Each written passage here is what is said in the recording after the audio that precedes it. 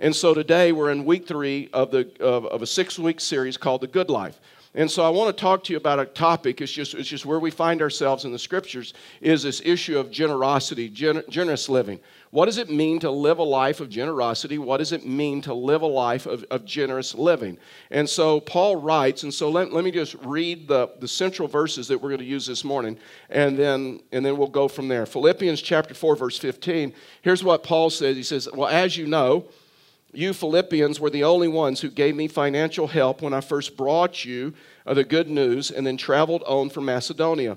No other church did this. So now we know he's talking about local church giving. He's talking about giving to the local church and the local church sending that money out. Even when I was in Thessalonica, you sent help more than once. I don't say this because I want a gift from you. Rather, here's the focal verse. I want you to receive a reward for your kindness. At the moment, I have all I need, and more. I am generously supplied with the gifts you sent me with Epaphroditus. They are sweet-smelling sacrifice that is acceptable and pleasing to God. Now all of a sudden he's using Old Testament language, the tithe, the 10%. He's tying the New Testament into the Old Testament. Verse 19. And this same God who takes care of me will supply all of your needs from His glorious riches, which has been given to us in Christ Jesus. Now all glory to God our Father forever and ever. Amen. So this weekend, because of where we find ourselves in the text, I want to talk to you this issue about giving. I want to talk to you this issue about what it means to live a life of generosity, what it means to live a life of giving. And so I have a confession to make. And I know maybe you're not used to a pastor being transparent enough to stand up and say, hey, I got to tell you something I've struggled with. And I just got to tell you a confession, and so that we're all tracking. The confession is this. I haven't preached a lot on this subject of giving. And the reason is the fear of criticism or the fear of man. I know what happens when a pastor brings up this issue of giving, when a pastor brings up this issue of money in the local church. I know I receive the emails. I hear the talk about he just wants our money. That's all they want. That's all the church wants. The church just wants your money. And so the world or the church a lot of times is okay talking about money in every other aspect other than the local church. And so maybe that's why money gives us so many problems. Maybe that's why money stresses us so much, is because the local church has come to where they no longer talk about that. And I come to this verse where Paul says, I don't want this for me. I want this for you. I want you to see the rewards of generous living. I want you to see the rewards of kindness. And so I want to apologize to you today. And I want to tell you that I am sorry because I may have robbed some of you of a reward. I learned to give by a preacher talking about giving. When you look at my life, you realize that Karen and I, we're passionate about some things, and it just comes out naturally in my preaching. We're passionate about worship, and we're worshipers at heart. And in my preaching, you hear that come out over and over. We're passionate about life journaling to try to get everybody into Scripture to where they read Scriptures, not through a devotional, not through a commentary, but they're able to hear directly from God through the Scriptures. We're passionate about that, and we've changed the culture in that area here at Fellowship of the Rockies. We're passionate about serving, that we should serve Him, and when we serve Him, there's a blessing. And we're passionate about those things, and we're also passionate about this issue of giving. We are, at our core, we're givers. And yet, when I stand up on this platform, the one thing that I tamp down is this issue of giving. Because of the fear of criticism, the fear of things that will be said about me. And I just want to apologize to you this morning. That we're in a time of our church to where we're giving record numbers of dollars in giving between the faith fund and our general fund. The faith fund is to relocate the church. But I have to tell you, in the general fund, we're running like a 7% deficit right now. And that happens a lot of times when churches are in a capital stewardship campaign. There's more emotion towards the capital stewardship campaign than there is to the general fund. And so my ask is this, is that if you're already tithing and giving and just you keep on doing that. But if you're not, then we need you. If you're not, we're a family. And we want to be able, listen, we want to be able to fund every area of ministry here. And my prayer is that we'll adjust this deficit real quickly by the fall. And so I want to walk through these scriptures with you because a lot of times it does concern me talking about the rewards of giving. And listen, there are rewards to giving. And I'm not a health and wealth preacher, and I'm not a prosperity gospel preacher. I am a provision gospel preacher, that God will provide for you. And one of my fears of this issue of talking about the rewards of giving is because so many false teachers have used that to manipulate people and used that to say that God wants you healthy, wealthy, and happy. That God wants you, that God says that if you give, it will be given to you. So there's some health and wealth gospel preachers, some TV evangelists who say that Christians should be wealthy and they should drive expensive cars, Rolls Royces, and live in mansions and have airplanes and all those other things. And that is simply not true. I mean, Jesus himself was poor. And so there's TV evangelists that will use motives to manipulate you by saying that if you'll sow $100 into my ministry, God will give you tenfold back. In other words, if you give me $100, God's going to give you $1,000. Well, any lost person would give under those conditions, right? And a few years back, Rick Warren was in Colorado Springs, and so he didn't have anything to do one evening, so he sent out a text to a bunch of pastors, or a few pastors. I was one of them, and says, hey, you guys want to meet me for dinner? So we met Rick Warren in Colorado Springs for dinner, and we're hanging out, and Rick Warren's like stinking hilarious. And so Rick's like, guys, and he starts laughing. He goes, you're not going to believe what just happened to me. He said, I got one of those mailers from one of those TV evangelist guys, and he told us who it was. And he says, and it was this thing that if I would sow a seed into his ministry, if I'd give him $100, that God would give me $1,000 back. And so he says, you guys want to know what I did? And I'm like, I can't wait. And he's like, here's what I did. He said, I took that mailer out. I wrote on it to that evangelist and said, if you really believe this principle, why don't you give me $100? God will give you $1,000 and we'll both be happy. He said, you know what? I haven't heard anything from him. I don't know what's going on. Paul wrote in Philippians 4:16, he says, even when I was in Thessalonica, you sent help more than once. I don't say this because I want a gift from you. Rather, I want you to receive a reward for your kindness. Paul writes again in 2 Corinthians 9:6, remember this farmer. Remember this, a farmer who plants only a few seeds will get a small crop, but the one who plants generously will reap a generous crop. So the Bible is clear. So long as we're honest, the Bible is clear. There's rewards for giving. Deuteronomy 15:10, give generously to the poor, not grudgingly, for the Lord your God will bless you in everything you do. Psalms 37:25, once I was young and now I'm old, yet I have never seen the godly abandoned or their children begging for bread. What a promise. Proverbs 11:25, the generous will prosper. Those who refresh others will themselves be refreshed. Proverbs 19:17, if you help the poor, you're lending to the Lord, and he will repay you. Malachi 3:10, bring all the tithes into the storehouse, so there will be enough food in my temple. If you do, says the Lord of heaven's armies, I will open up the windows of heaven for you. I'll pour out a blessing so great you won't have enough room to take it in. Try it. Put me to the test in this. This is the only place in Scripture where God says, you put me to the test. You don't believe it? Put me to the test and see what happens.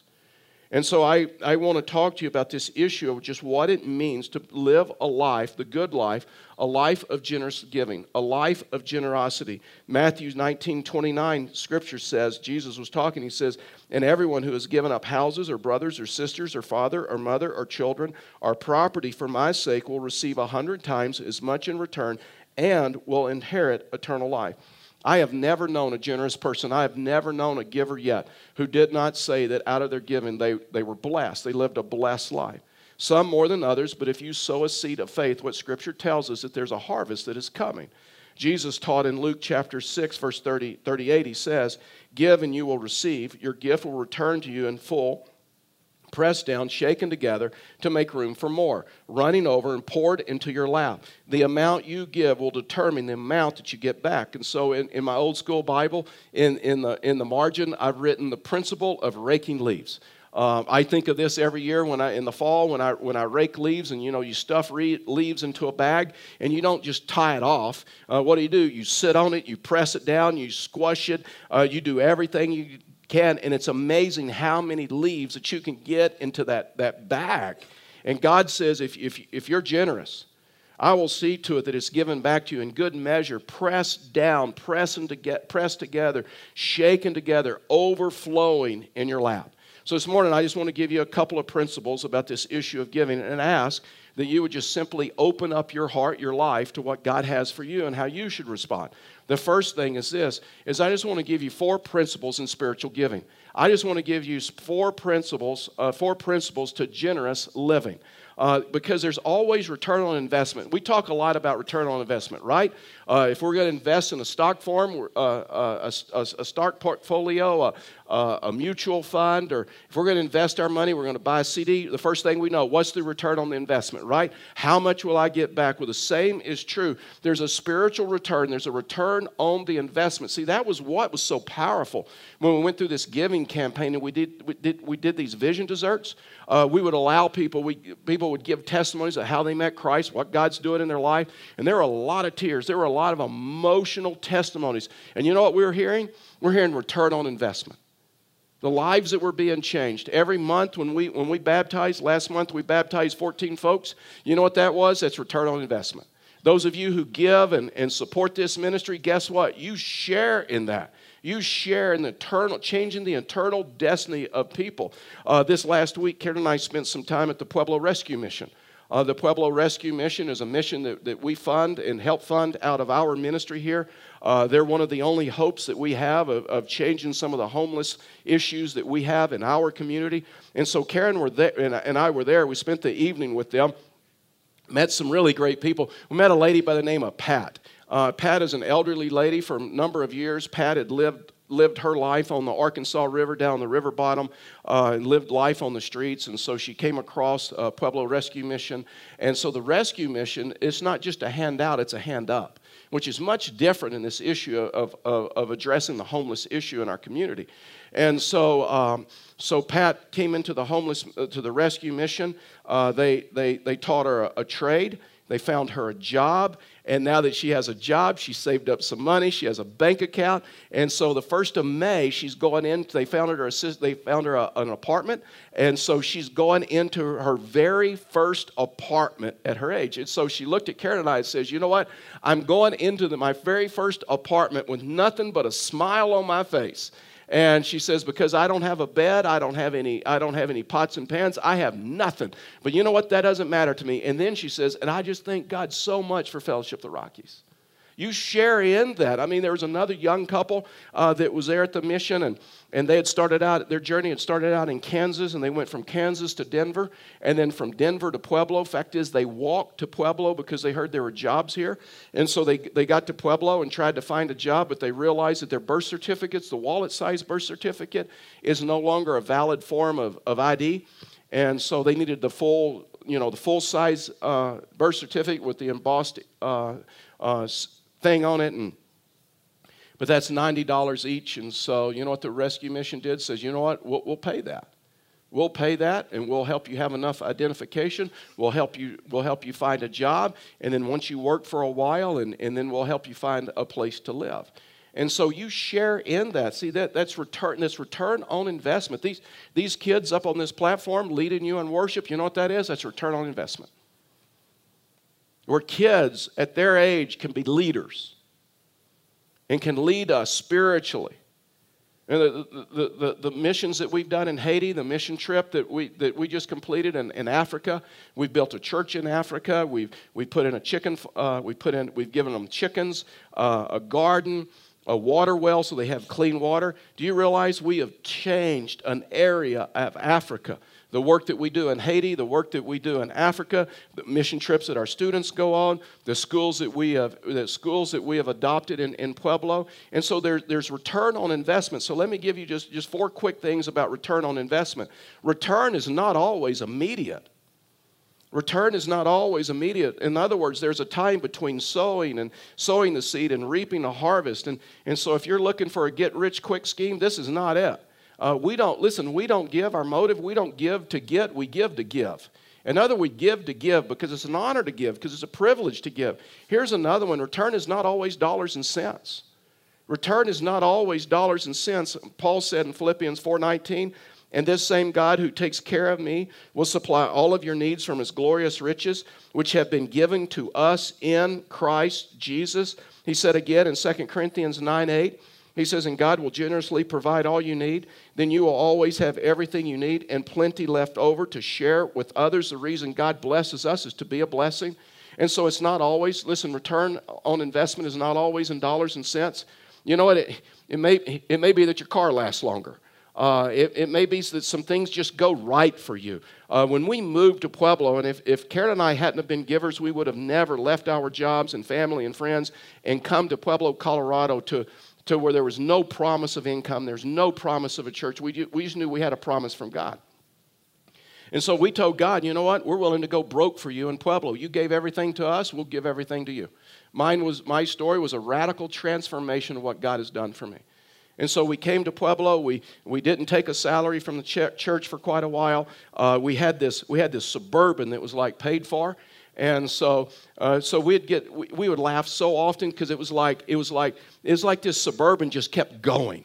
I mean, it just kept going. I mean, we drove the wheels off of that Suburban. And fact is, towards the end of our Suburban's life, we would have to, like every week, we would anoint it with oil about a quart a week.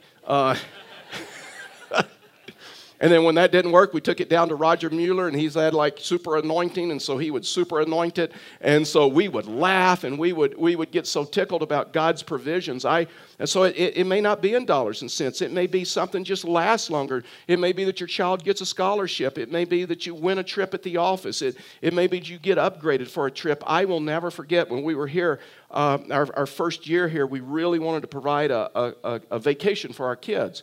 And so we're already in Colorado, and so now we could have a Colorado vacation. And so we scrimped up enough money throughout the year. We saved for a long time, and we took our family, our two daughters, over to Durango in the Suburban.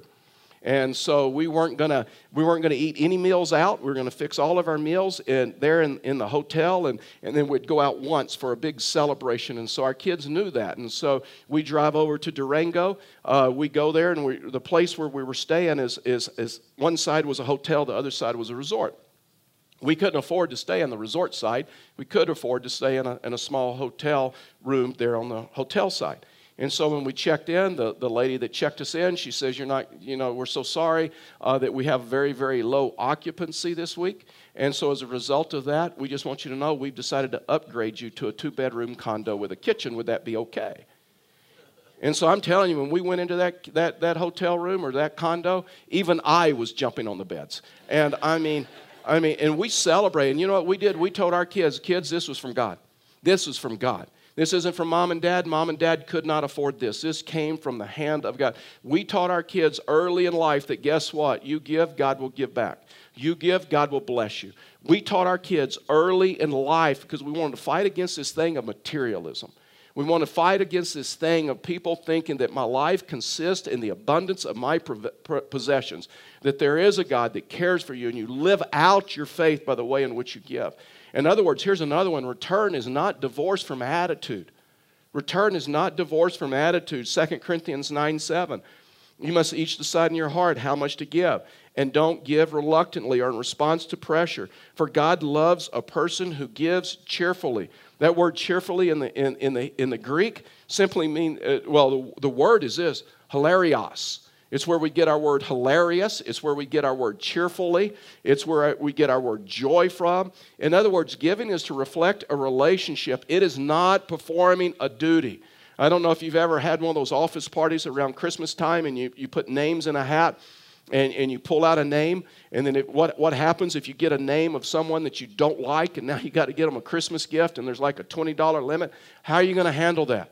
You know what? You're probably going to just run down because you normally would not get them a gift, and now you feel like it's under compulsion, right? Now you feel like it's a duty. You're probably going to run down to like a fast food place, get a $20 gift card, call it good, but you're going to hand it to them, not out of joy, but under compulsion because you were made to. And the Bible says we don't give like that. The Bible says that we give cheerfully. We don't give under compulsion. We give because of joy that is in us. And see, a lot of times the problem with people who give They don't get much joy out of giving because you know what? They look at it like any other debt in their life. I got a credit card payment. I got a car payment. I got a house payment. Oh, and I got the church payment. But rather than looking at church giving as a debt we owe, we should look at it as a seed we sow. And the reason that we have joy is because we know, you know what? There is a harvest coming. God's going to do something in my life. Here's another one. Return allows us to be generous. Return allows us to be generous. 2 Corinthians 9:11. You'll be enriched in every way to be generous in every way, which through us will produce thanksgiving to God. And so God doesn't say, you give it to me so I can give it back to you so you can spend it all on yourself. So you can make it all about you. So you can get caught up in the abundance of your possessions.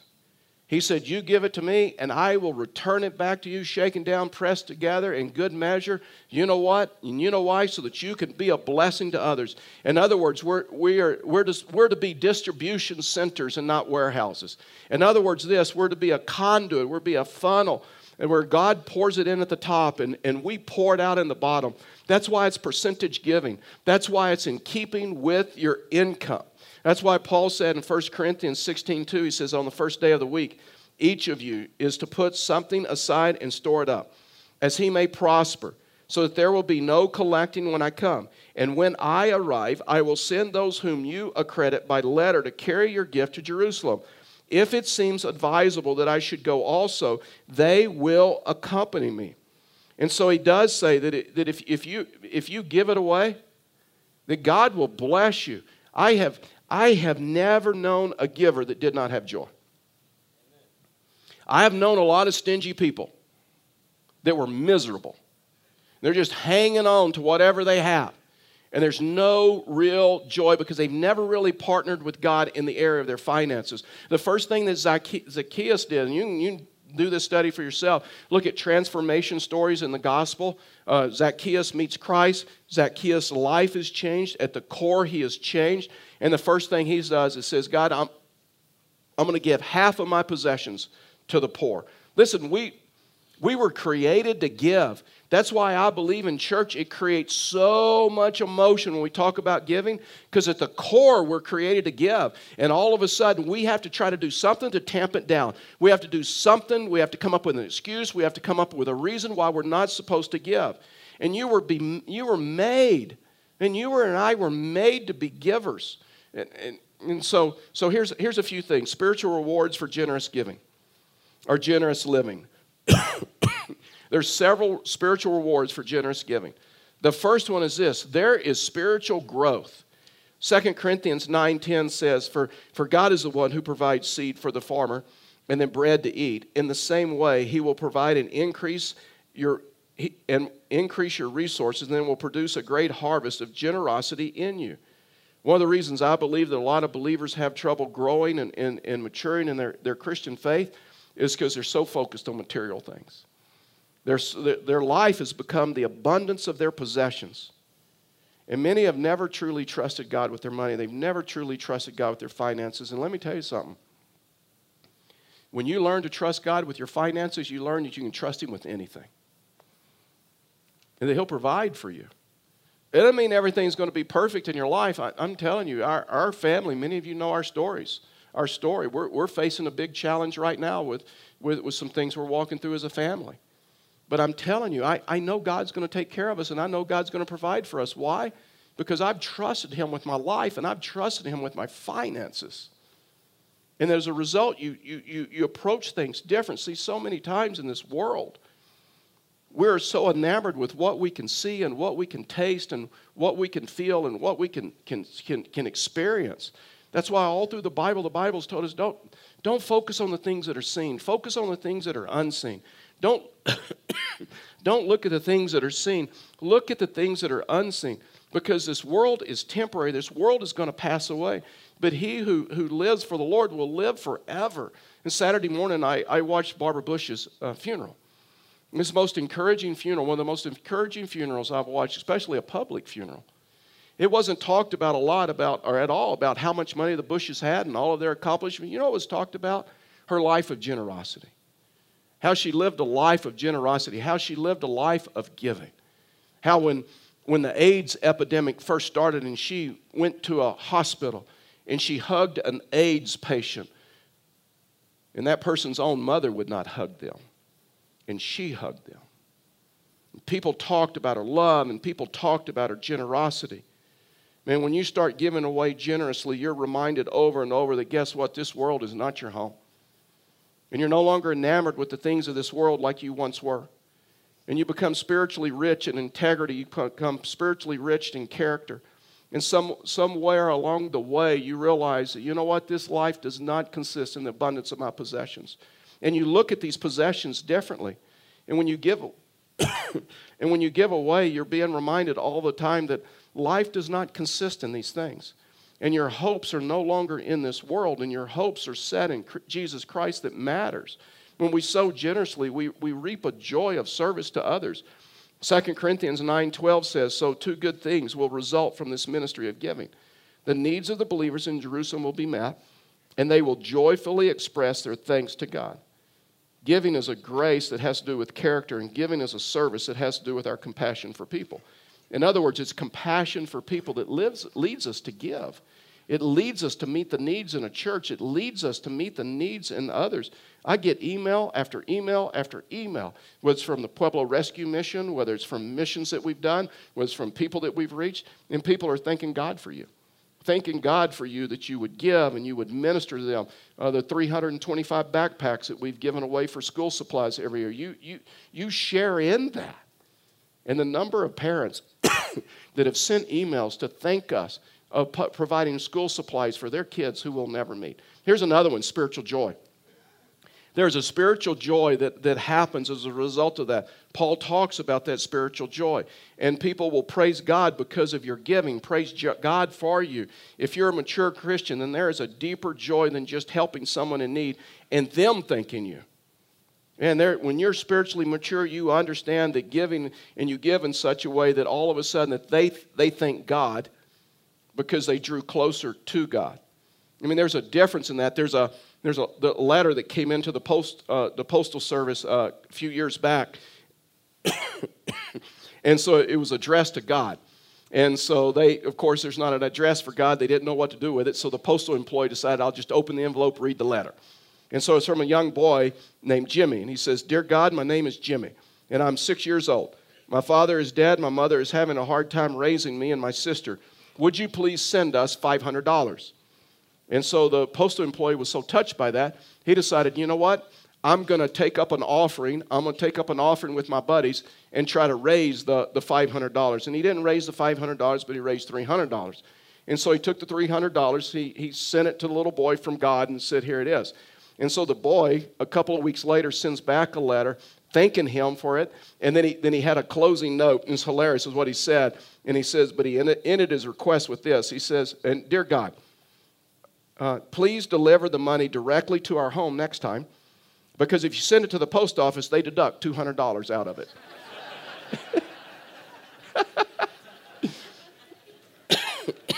You know what? There's a special joy that comes when you give to people and they give God credit and not us.